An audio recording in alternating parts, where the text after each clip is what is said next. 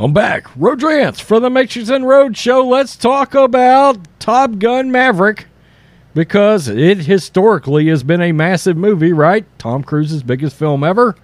And it just so happens that it is passing my number 2 favorite movie of all time, The Dark Knight. So we are way, way up in legendary territory for Top Gun Maverick. Also, speaking of legendary, Lightyear has legendarily bombed, and it's beautiful. It continues its utter and complete downward spiral straight to hell. That's what you get, Disney. You go woke. You got absolutely creamed in this one. One that you thought was a slam dunk hit is now going to end up being essentially Pixar's second worst performing film ever. Yeah. So we're going to do a little bit of the box office. We'll do some box office totals, but let's do The Dark Knight and Top Gun first. Forbes, and yeah, that is Scott Mendelson from The Last Jedi days. Oh, he's woke. Yeah, he is. As expected, thanks to Independence Day holiday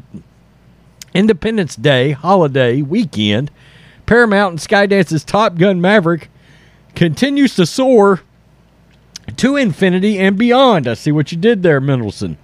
Tom Cruise's Unstoppable Legacy sequel earned another $7.15 million to bring its domestic total to $545.6 million. That places it past the likes of Star Wars Rogue One, The Dark Knight, which was at $534 million, and The Lion King, $543 million, to place 12th on the all-time domestic grossers list. We can expect another $27 million over the 6th weekend and $34.5 million over Friday through Monday in the holiday, bringing its domestic total to a ridiculous $573.775 million by July 4th.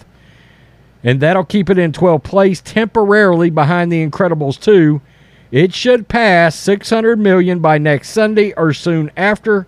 At that point, it comes a question of whether it ends up closer to Star Wars The Last Jedi and The Avengers or Jurassic World, $652 million, and Titanic at $659 million. Wow. In terms of biggest 6th weekend gross milestones, it'll be between Avatar at $34 million and Titanic at $25 million for second place.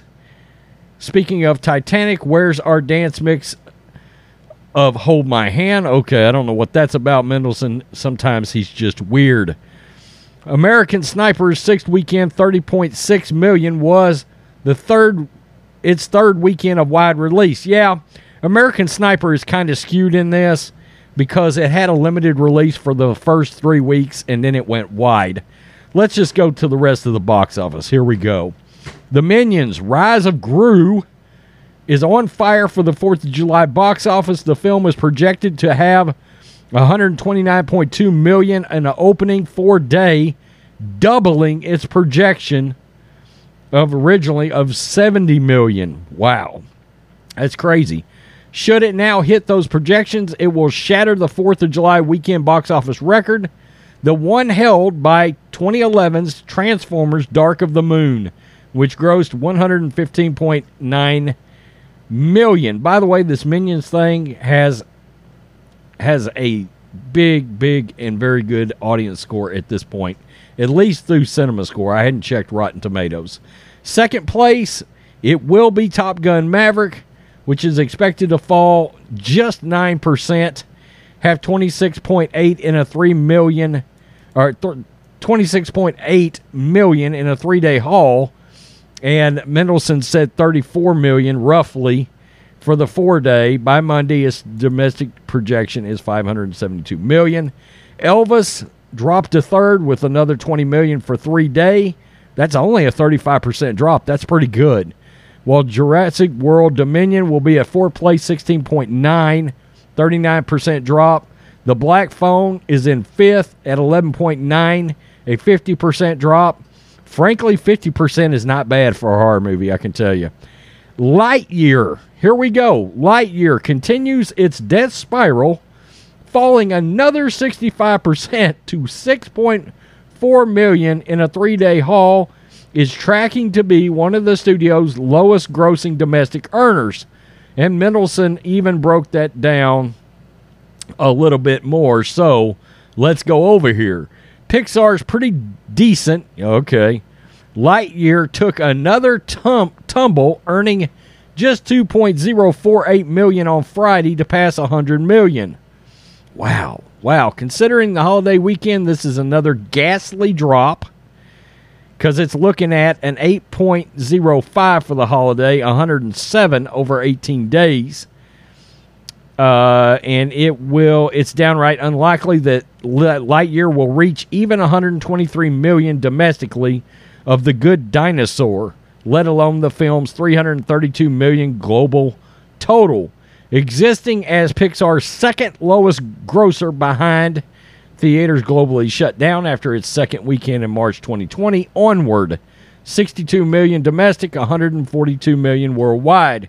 We've gone from 0 Pixar flops in 95 through 2013 to 4 Pixar flops between 2015 and 2022. And he goes on to drop one of his woke nuggets in there. And yeah, Mendelsohn's woke, so you got to be careful what he says, but he does know his box office crap, generally speaking.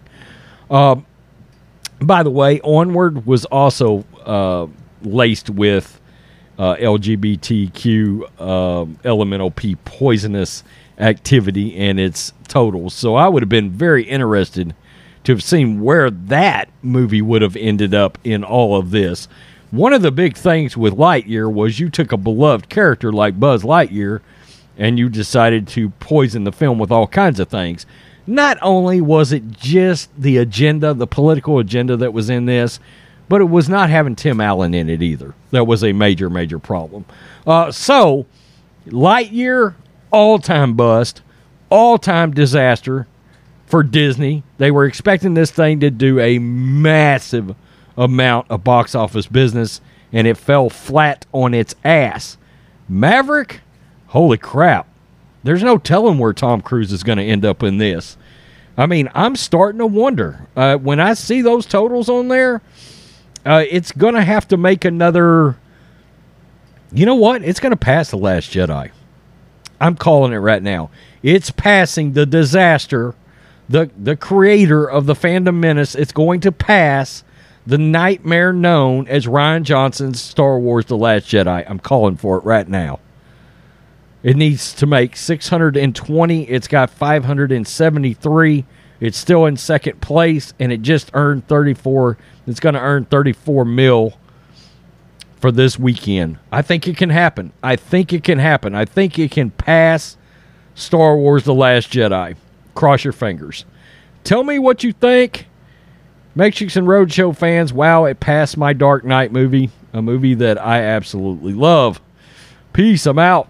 Till next time.